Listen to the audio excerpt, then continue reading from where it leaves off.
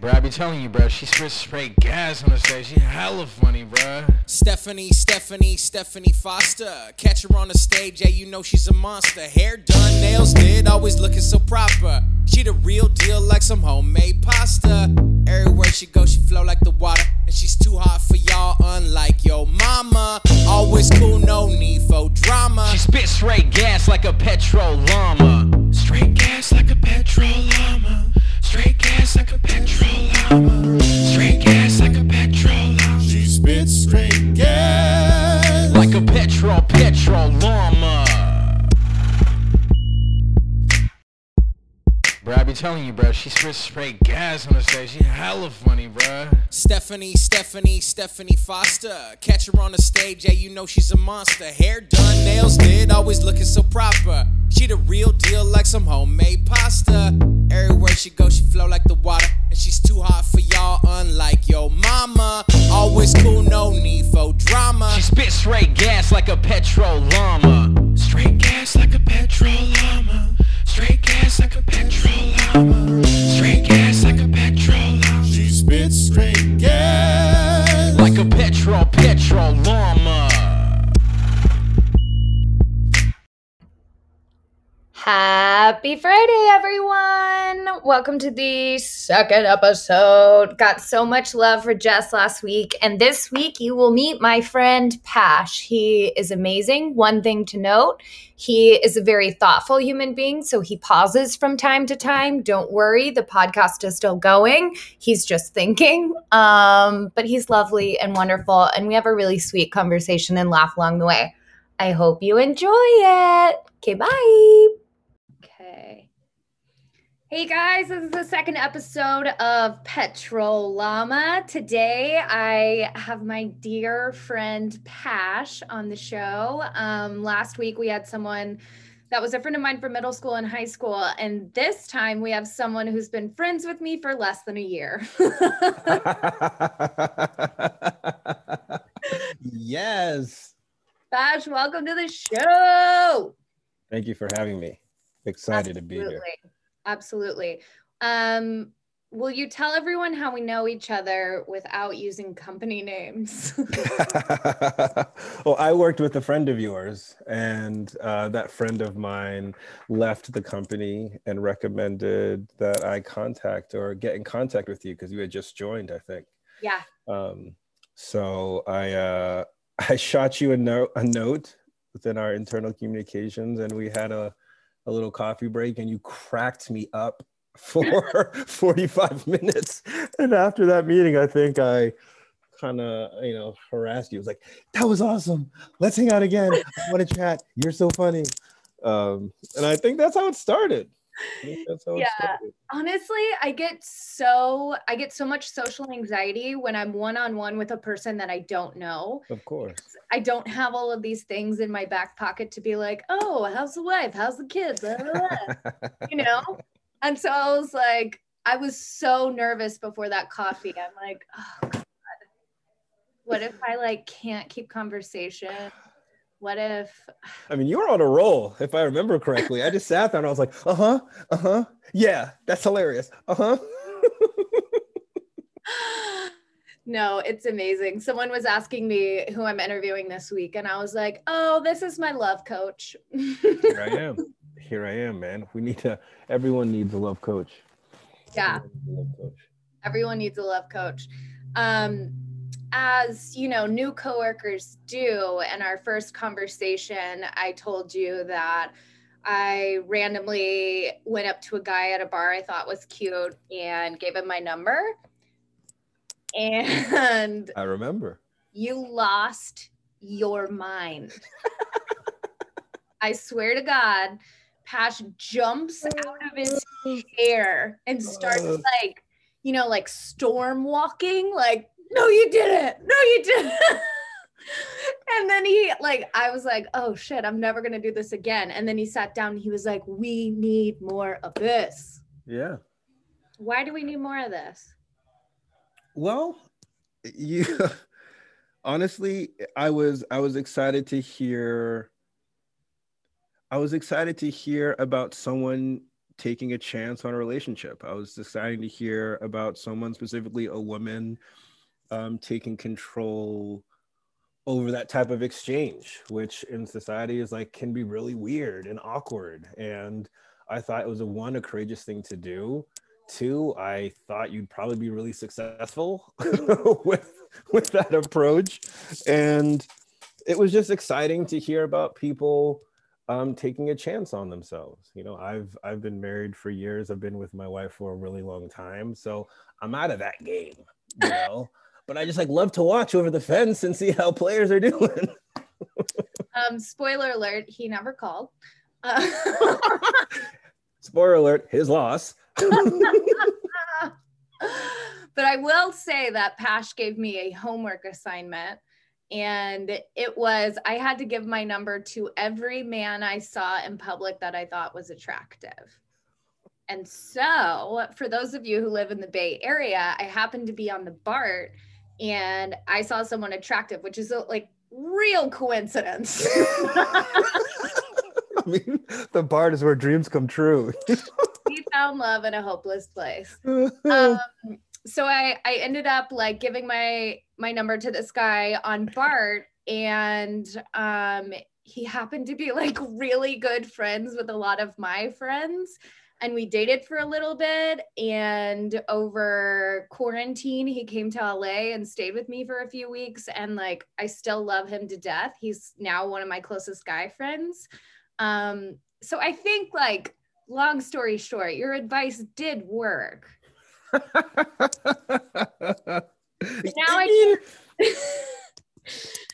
now I know. Well, you're married with kids, so you know. Sure. Like, I won once. You know what I mean? like over and over every day. Yeah. But like concerning what we were talking about, you know, my larger point was try, see what happens, but also try in a way that keeps you, specifically you as the person, in control. You know what we had talked about, just like the dating scene, our society, as we know, is just like so weighted in the patriarchy that it's just like laughable and disgusting. And any opportunity in which women can take control and maintain control, I'm all for it. And in this specific instance, in relationship to you and what you were talking about, you getting out there and being courageous and making connections, I just wanted to root you on. I thought it was really exciting. And so it was all out of love and support. And thankfully it worked out. Yeah, I would definitely say it worked out. I'm definitely a big believer in like a relationship does not have to last forever to be great, you know? And to get something positive from it and all of those things. I mean, I don't know how long have you and your wife been married? That's a great question. What year are we in? This podcast. What year are we in? We're in 2011. 10 years? 10 years. That would be 10, yeah. 10 years. Yeah. Damn. But we've been together for 17. Shut up. Oh, maybe more than that. A while. Oh, yeah. A long time. Yeah. How did you guys meet? We met in college. We met freshman year in college. And the story goes, I played soccer. We were actually both soccer players. But it was during tryouts for the team, and it was after one of the practices, and I was walking through the athletic facility, the gym. I was walking through the gym, and she was coming in the other direction, and she gave me the biggest smile I have ever received from any woman in my whole life. And I just remembered it. I was like, oh, that's cool. I mean, this is after practice. So like, I'm not thinking about anything aside from where's the ice and I'd like some Gatorade. And then fast forward 2-3 months later, I saw her at a party. We went to a small liberal arts school on the East Coast. And I saw her at a party, and I remembered that smile, and I knew one of her friends, and I motioned to her friend and I said, whomever that person is, I need to talk to her immediately. And I kid you not, I've followed my life around ever since. Yeah, My God.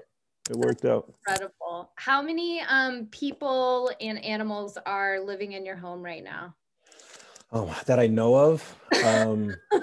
We have two wonderful children. So we have a 7-year-old daughter. Her name is Amel, and a 2.5-year-old son, Mayfield. No pets, though I love dogs. Yeah. The rest of my family is kind of hit or miss on them. But yeah, that's it. Cool. I've personally had pets in my lifetime, but oh my God, brag about it. well, yeah, I mean, I need to make that uppercase B a lowercase b because I had a fish in college.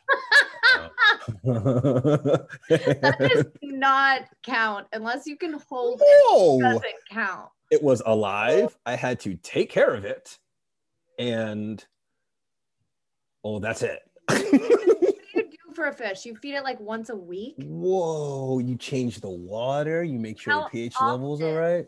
Oh, I changed it every week.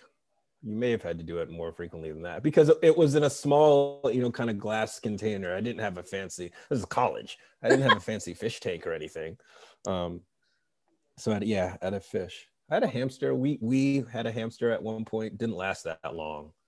Yeah. Or maybe it was a guinea pig. They all seem the same to me. What was the fish's name? Blue. Wow, how creative. Oh my. Oh, I mean, yes. I could have. You could have tried just a little. What's hilarious that I think the fish was actually like purple, but I called it blue. Okay. I don't know. The college, the choices we make. Yeah. I love that the name of your fish is the choice you regret from I wish we could switch. Oh, goodness. What was the name of the hamster? Peanut butter. Okay, did you have kids? It was a guinea pig. Did you have kids when you had him? No. This was when I was in elementary school. Oh. Okay. Yeah. Okay. And honestly, I think there's like a lot of years of my life that I just completely forget. I think it was a gift from someone, and the animal existed in our house for a couple of weeks and then very quickly passed away because we were not hamster people. And I think I fed it alfalfa every single day. And I think alfalfa is one of those treats that you're supposed to give a hamster like once a year. Yeah. Something. Yeah, that wasn't. I mean, the hamster went out like with treats. So went out like a champion. There are worse ways, but yeah. Gosh, I haven't thought about that in such a long time. I grew up in a household where we had all kinds of pets, and I am talking like we had a baby alligator at one point. Wow. Yeah. Where did one get a baby alligator?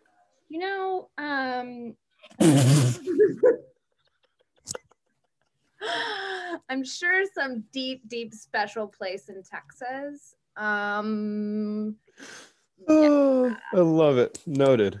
Yeah. What was the alligator's name? I don't remember. He did not last long because he got out, and my mom got up in the middle of the night to get some water, and he was in the middle of the kitchen and hissed at her. And then the alligator. Oh, hold on. You just stated that there was an alligator in the middle of the kitchen as if there was a sock on the floor and it was a natural occurrence in the household. There was an alligator in the kitchen. Yeah. So we had this like weird atrium thing in the middle of our house. So he was supposed to chill there, but somehow he got out of said atrium and he was in the middle of the kitchen floor. And I mean, the way that my mom tells this story is like, it literally took her 2 steps to get from the kitchen to on top of the couch. We call that flying. Yeah. It was so crazy. Like, it just went away after that. Yeah. Oh, I believe it. I believe it. Yeah, we had like a ton of fish, dogs, cats. Oh, and so my dad worked on a farm when we were little, and one of the baby calves was sick, and so they brought it home, and it was in our backyard for a while.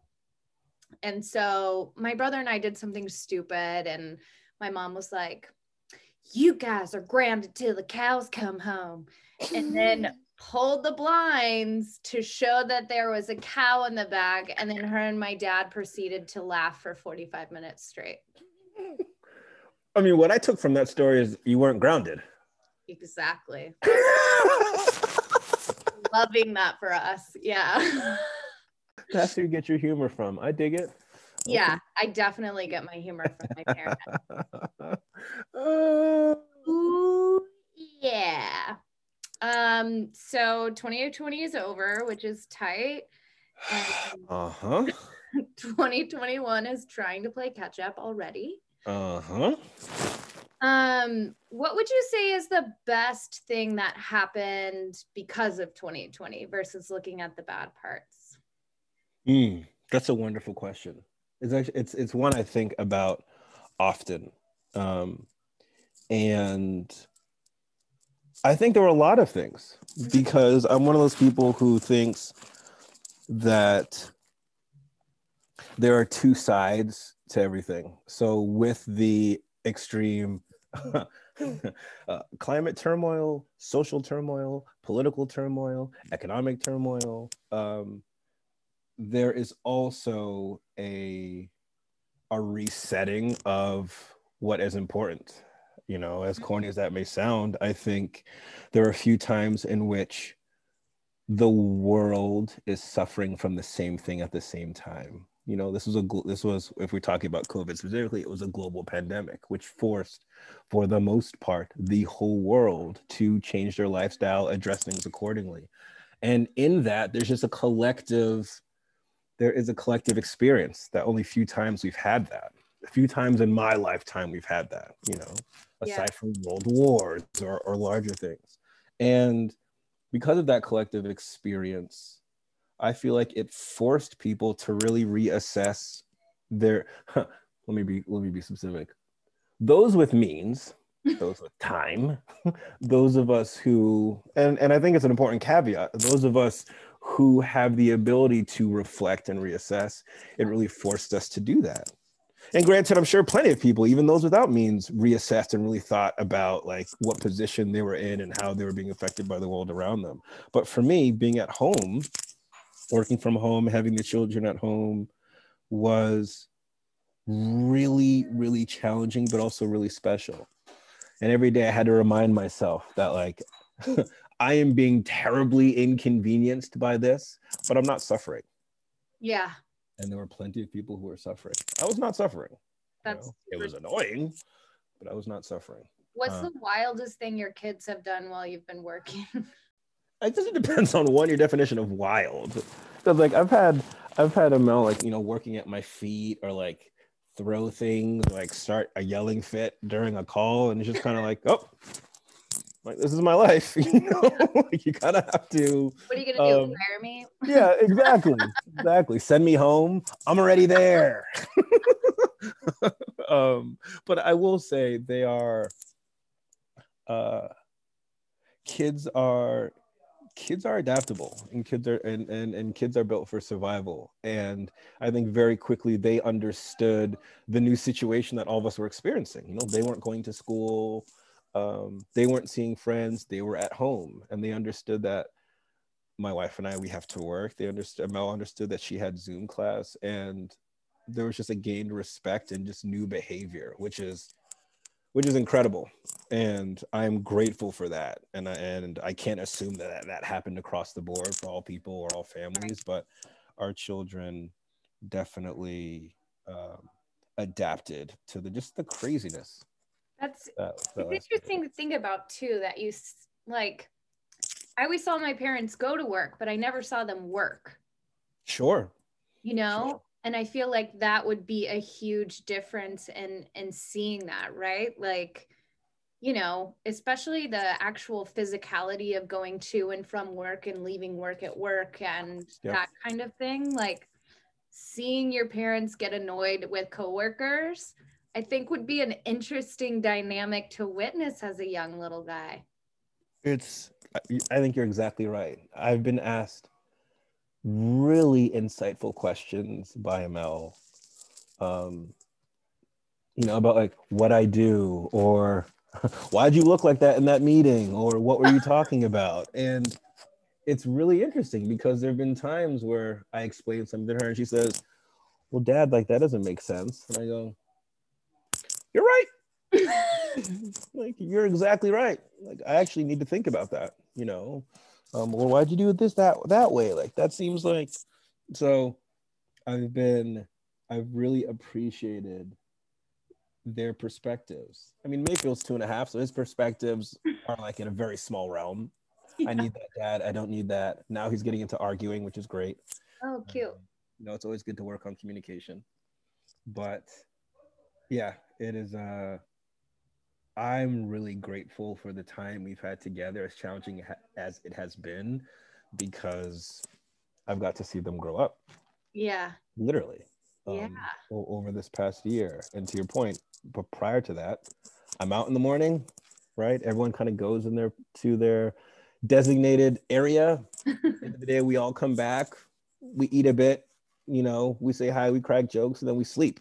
4 hours. So it's been nice to be present. When you're teaching your kids how to communicate, what are like some of the things that you make sure and hone in on?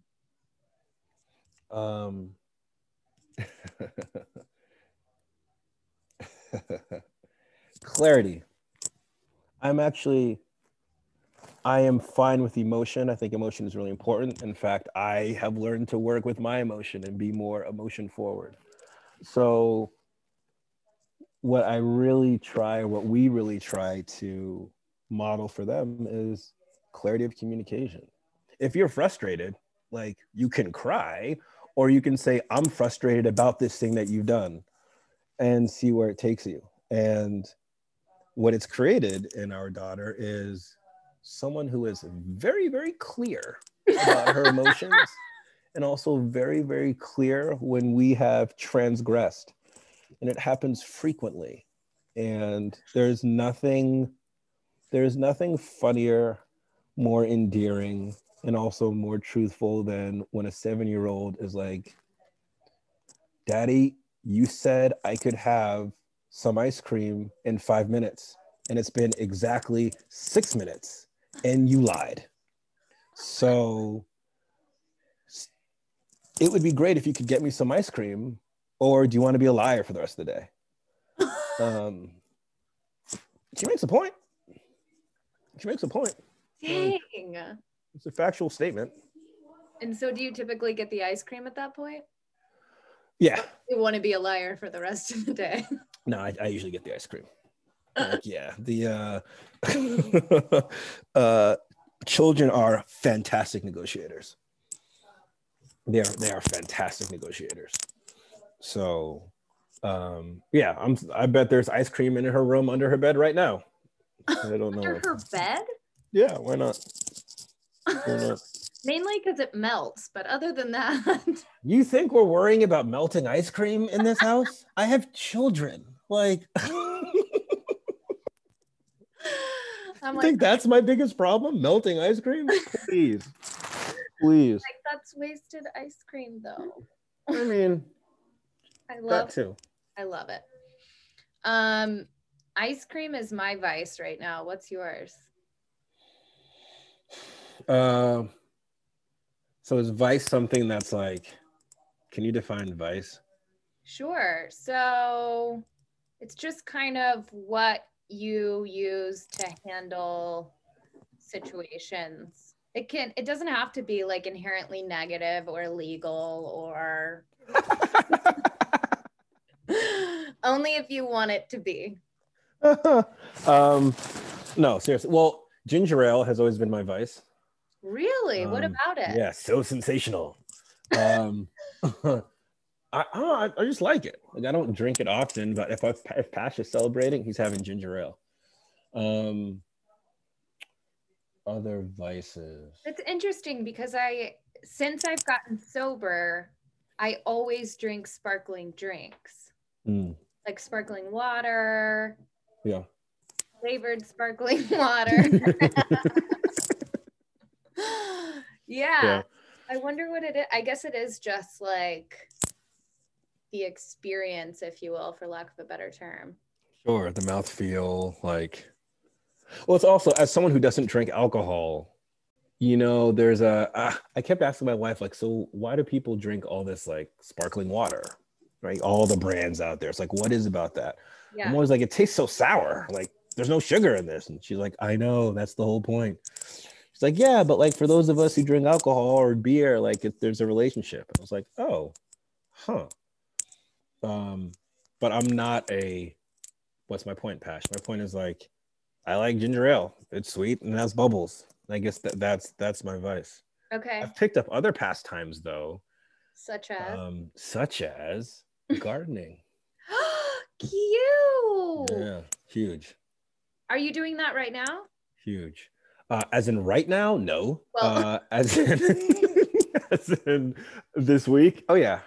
Like every day we do a garden walk. So we walk around our house and look at our plants. And I've been, no exaggeration, I've been to the garden store more than any other place during shelter in place. Same. Maybe aside from the grocery store. I go to Home Depot for my plants because they're cheap. Yeah. But I've been there more than any other place. My therapist recommended every time I'm sad to buy a plant. So I have a lot of plants.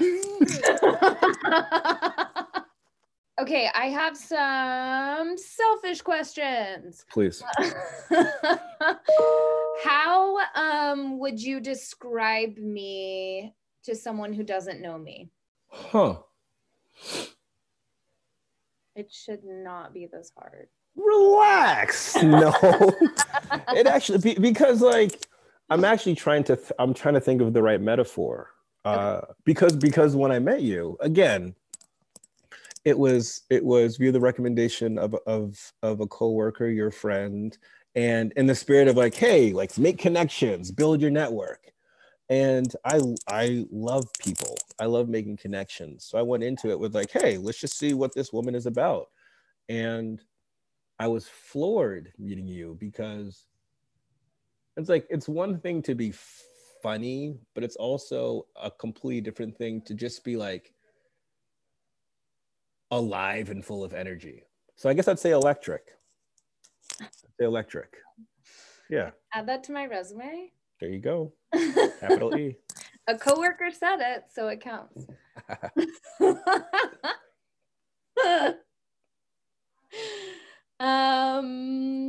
Let's see. Just thinking about it though, do you want to know how I would describe you? Sure. Deeply intellectual and personable. And you are one of the best people I know about checking in and seeing how people are doing, even if like the crazy part is like we never worked together. Correct. You know, like not on one project. There was no reason for us to stay connected, keep up with each other, that kind of thing. Sure. And I just remember like in the middle of the pandemic, I was doing poorly. Mm-hmm. And you called to check on me and I just started bawling. Mm-hmm. And I think I appreciate your friendship so much because there's very few dudes in my life who can just take me completely bawling. Sure. And there's something about me that feels responsible to always show up as the funny one. Yeah. Yeah. But I don't feel that way with you. Good. Well, why can I ask you a question? Yeah, of course. So why do you think why do you think the friendships you have can't take you bowling? Why do you think they can't deal with that emotion? I think it's because I show it so rarely that they are caught off guard. Sure. You know, my guy friends have seen me go through some shit, but I think previously in my life I've been like, I'm fine, fuck him, like blah blah blah, you know. When Yeah. inside I'm like, oh my god, my heart hurts. Sure. But I will say that's not true for all of my guy friends. One of my friends, Zach, I went through this really terrible breakup, and he was like, I was supposed to go to dinner with him and his wife, but she had to work, and he was like, all right, let's go. And I just like cried the entire dinner. Mm-hmm. To the point where everyone around us thought he was breaking up with me at the dinner. Oh goodness. Yeah. So I Interesting. don't know. Some can handle it. Why are you so good with it? What made you good with it? Because I cry a lot myself.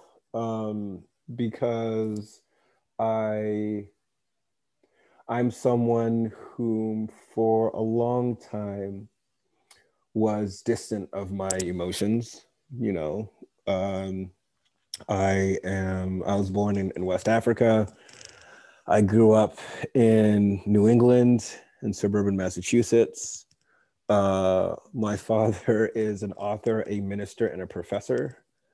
My mom is a force, you know, so there were just all these factors in me which definitely framed containment and order and discipline, and being emotional truthfully really wasn't one as a child. And as I've gotten older, and I think as I've had children, I've understood how really important it is to be in tune with everything you are. And therapy helped a lot. And therapy changed my life. So I think I understand.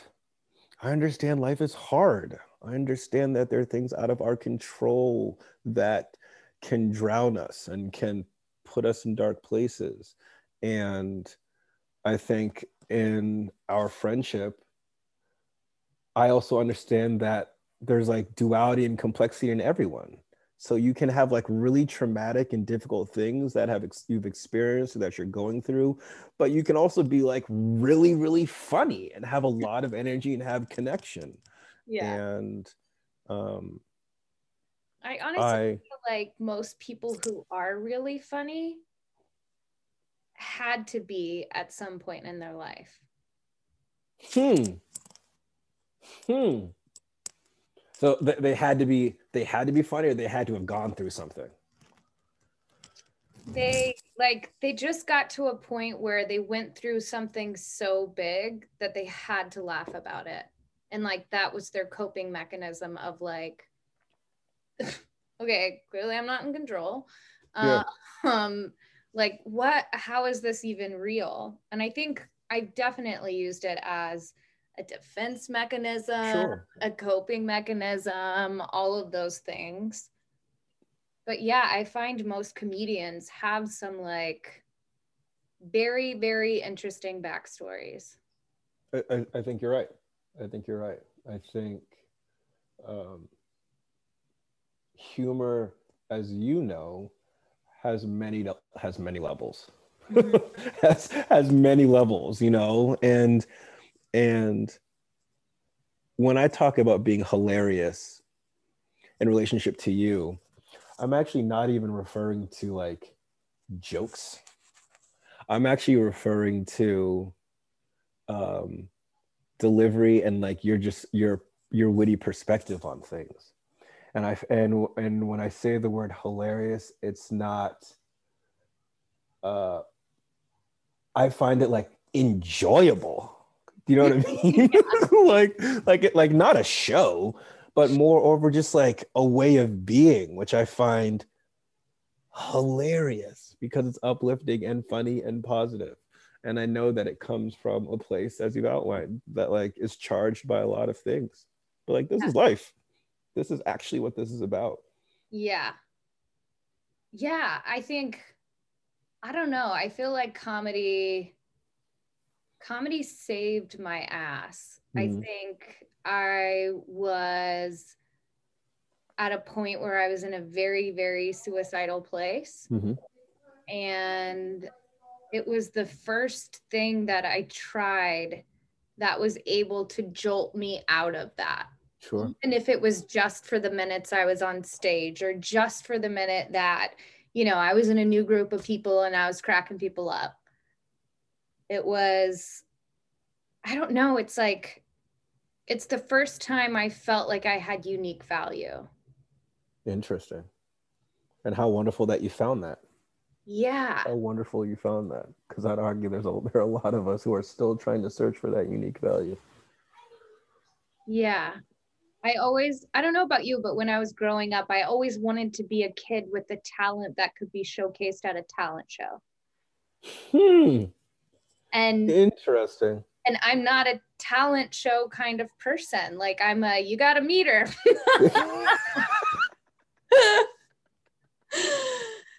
Well, you know, it's funny. I was a kid who grew up with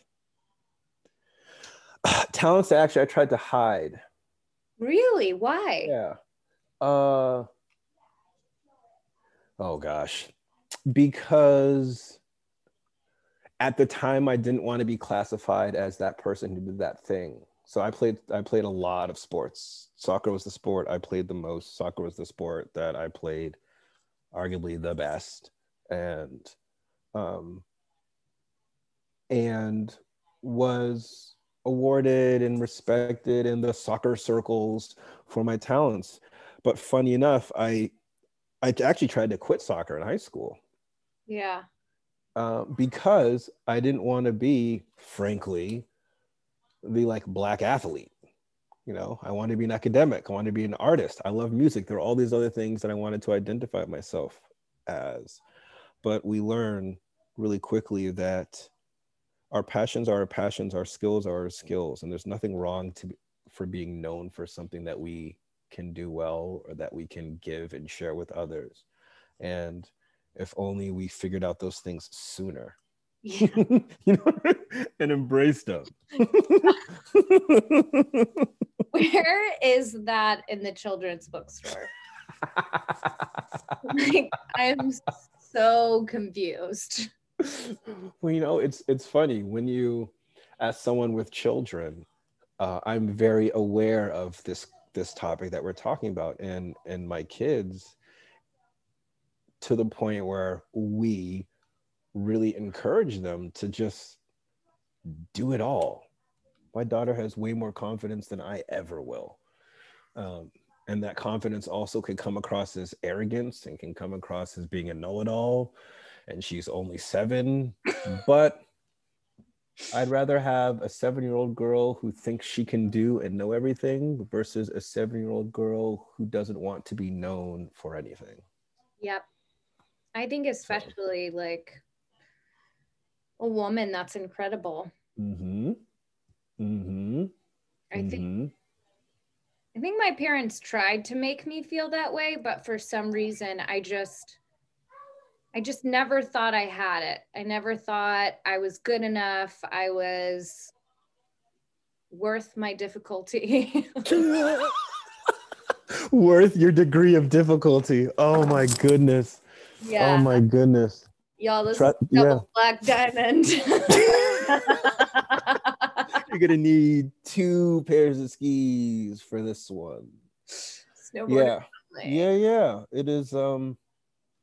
You know,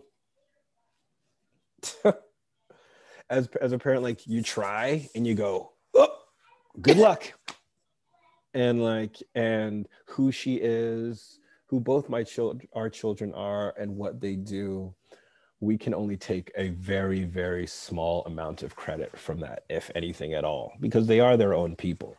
Yes, we feed them. Yes, we keep them safe and all that jazz. But you know, like she's got to kind of do her thing. So as long as she's doing it without like running around with knives, then like for now, I'm like, cool. Granted, she's 7. Ask me this question. Let's talk in like 4 years, you know, or 5 years when things change. How much has she changed over this past year? Just a year? A lot. As we all have, frankly. Yeah. Regardless if we want to believe it or not. But in fact, this morning, she had a Zoom gym class.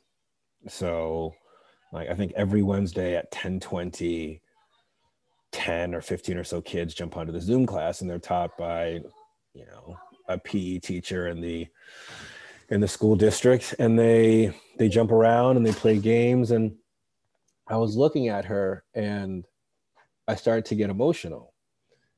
And because on one hand, I felt so sad that look at what this time has reduced everything to.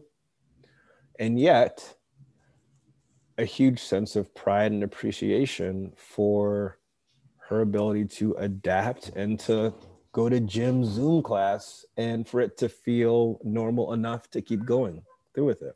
Yeah. So all that's to say, like, grown a lot, you know, like this, she's supposed to be in school. All kids are supposed to be in school, and they're not really. They're supposed to be with their peers, and they're not. And she gets up with a smile and a positive attitude, and she endures. And it's been hard, and there are a lot of tears, but she's grown a lot, and I'm really grateful for that. Aw, I love that. Okay, I can't believe I'm saying this, but we're already nearing time. And I like to by asking everyone the same questions. Great. Okay, what are 3 things that you're grateful for right now? This conversation, my family, and music. Yeah. Oh, by the way, everyone, Pash is amazing at putting together playlists. So I'll very kind. And include his Spotify information so you guys can start to follow them. But all are welcome. Yeah, all are welcome. They have gotten me through quarantine for sure. Okay. What's the best advice you've ever been given? That children are built for survival. Who gave you that advice? My buddy Mike Moran, who I'm a dear friend of mine. I unfortunately don't see him enough, but before our first child was born, as one does, I was really nervous and I was concerned. I was like, I've never had a kid. I don't know what this is about. And he said, relax, man. Children are built for survival. And what he meant, or what I took that to mean, was that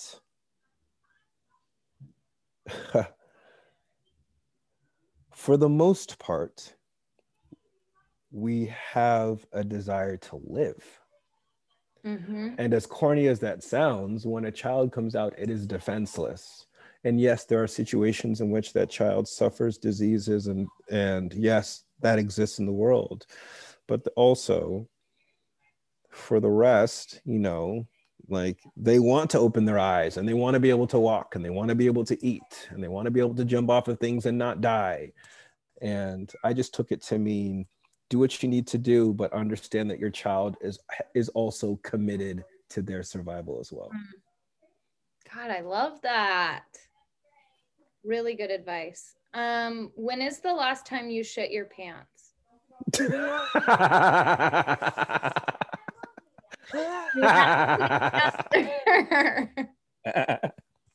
Like literally, or like in joking? No, literally. Yeah. 4th grade. No, you haven't done it as an adult? No. Oh my God, no. Grow up, live a little. I clearly, my life is not nearly as exciting or dangerous or fear-inducing. What happened in 4th grade? 4th grade. Here's the story to end on. 4th grade, I got a stomach bug in the middle of the night. And in the house we were living in, all of our rooms were on the same floor. And I came out of my bedroom and there was like a little landing at the end of the steps in between all the rooms, and I couldn't make it to the bathroom, and my stomach was just was in knots. So in the middle of the night, I start like yelling out to my parents, like, help, my stomach's hurting. And my brother, who's 2 years younger than I am, whom I love dearly, opened up his door and just looked at me. And I think just like laughed. And as I'm like yelling out to my parents, like, help, my stomach is hurting, I relieved myself on the floor, all over my legs. To which I think my brother just looked at me, shook his head, and closed the door, went back into his room. And my parents had to pick me off.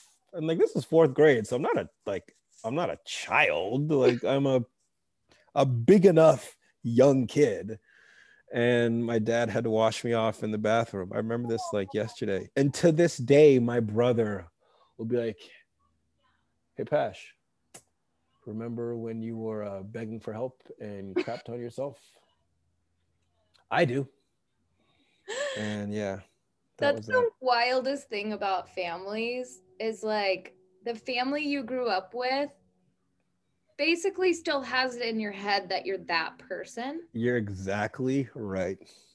And so they're like, they bring up stuff and you're like, okay, I actually clean my room now. So it's like weird that you guys keep bringing it up. Exactly. I have a lot. And when you have siblings, they are definitely holders of the archive.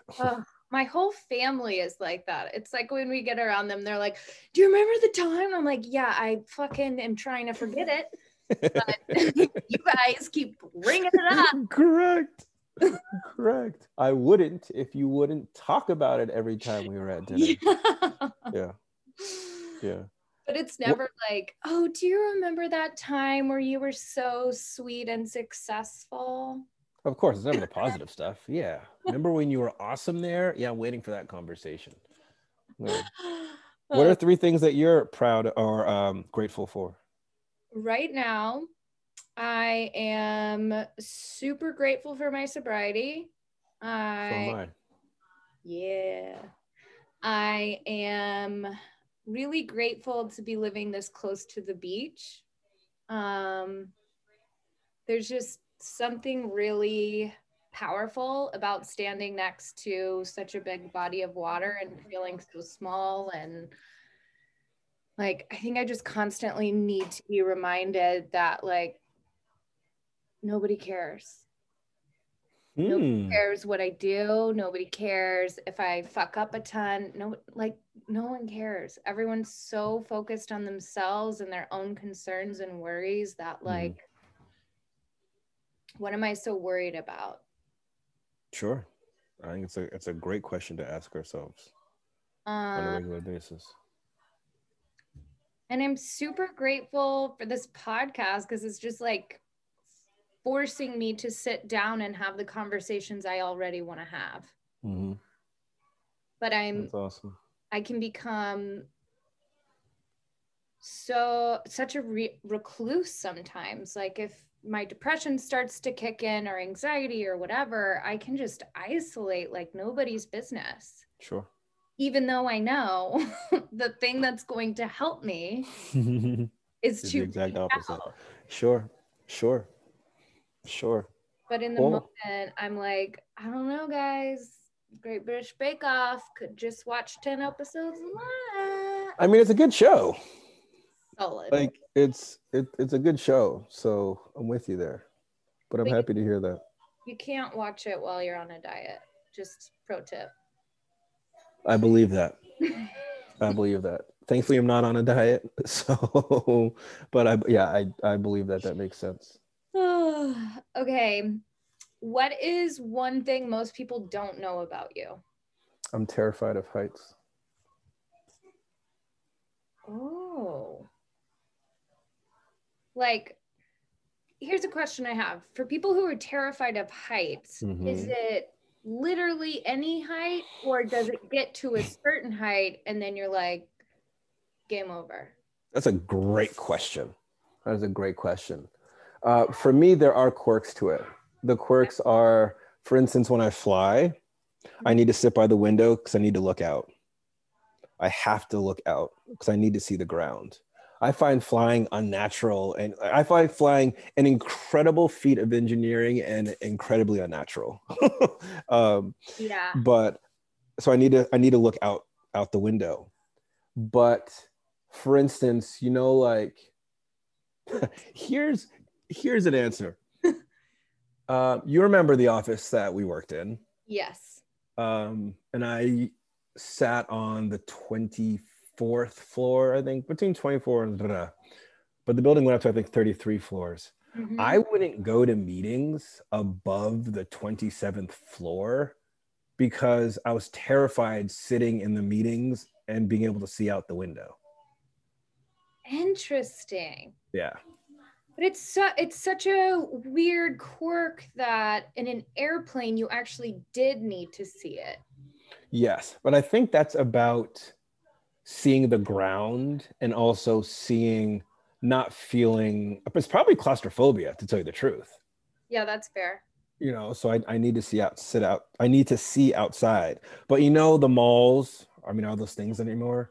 But like the mall elevators, the glass elevators that like go up the 3 floors, terrify me. What do you do? Like stand with your back facing it? Yeah. You're smart. I I have a fear of flying as well. I was on a flight once where the airbags dropped down and they told everyone to put the mask on, and I was praying to every deity I'd ever heard of. Yeah. And from then on, I just got like this mad anxiety before flying. So then I started doing this thing that no matter what time of day it was, I would just drink before the flight. Yeah. That just makes you really dizzy while you're up and flying. Oh, there's nothing worse than being on a plane and like wanting to get off. And I'm someone, I commuted between here and Oregon for almost a year. So almost every weekend I was on a flight. And so I'm used to it. But there have been a handful of times, one recently, where for whatever reason I was on a flight and wanted to get off. And it was hour 2 of a 6-hour flight. That's a hard time. That's a hard time. The worst. I have that feeling a lot, and it's just mainly like after a weekend trip. Sure. It's been long and like seeing people the entire time, and all I want is to get home, and I just realize how still far away I am. What's something about you that people wouldn't know? You have a podcast now. Now is the time. Okay. What is one thing about me most people don't know? Interesting. I guess I should have thought of responses for my own questions. I think most people don't know how sensitive I am. And that surprises me. How personal that I can tend to take things and feedback, or like I just like remembered things that people told me in high school. Yep.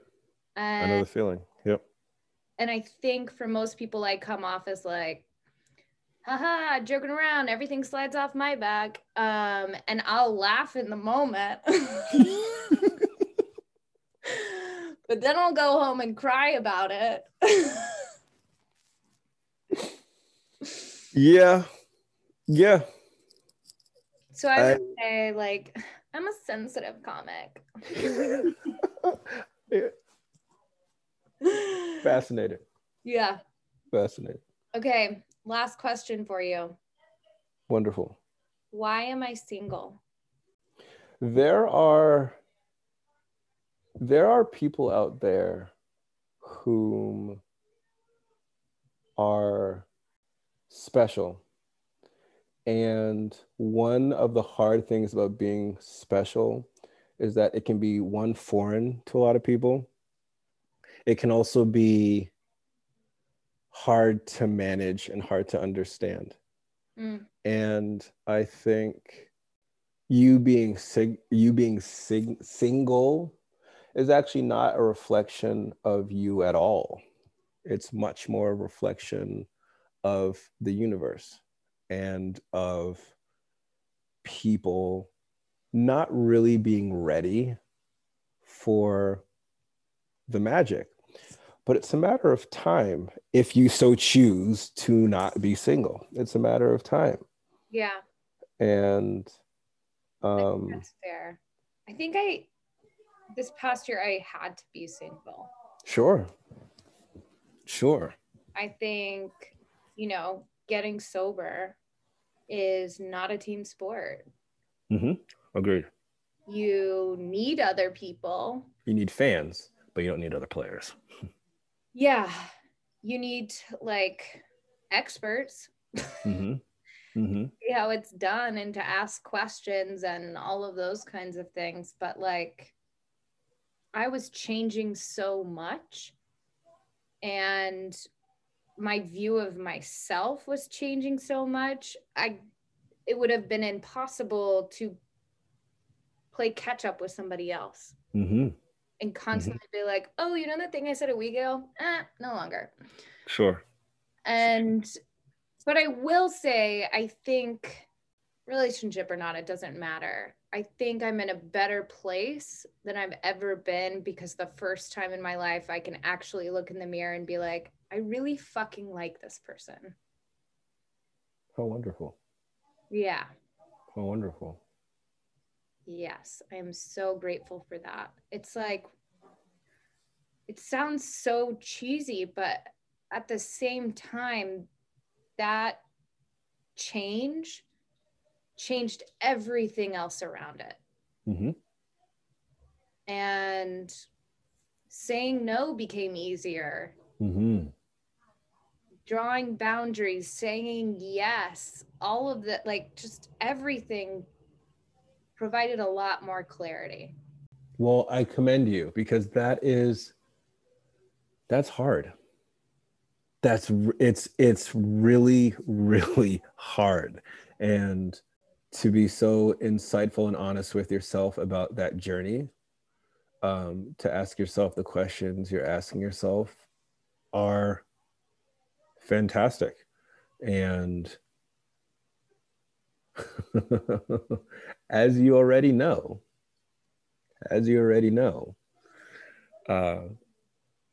due to your frequent trips on the BART, the universe listens. I believe in the universe. Yeah. The universe listens, and the work that you're doing right now is instrumental to the foundation of your future, regardless if that's with a partner or not. Like, partners are extremely convenient. That's true. But I hope Connor is not listening to that. she knows that. But I'm excited for you. I'm excited for you and everything else that is ahead, because now that you're in this position, watch out. There's only forward from here. These hoes better watch out.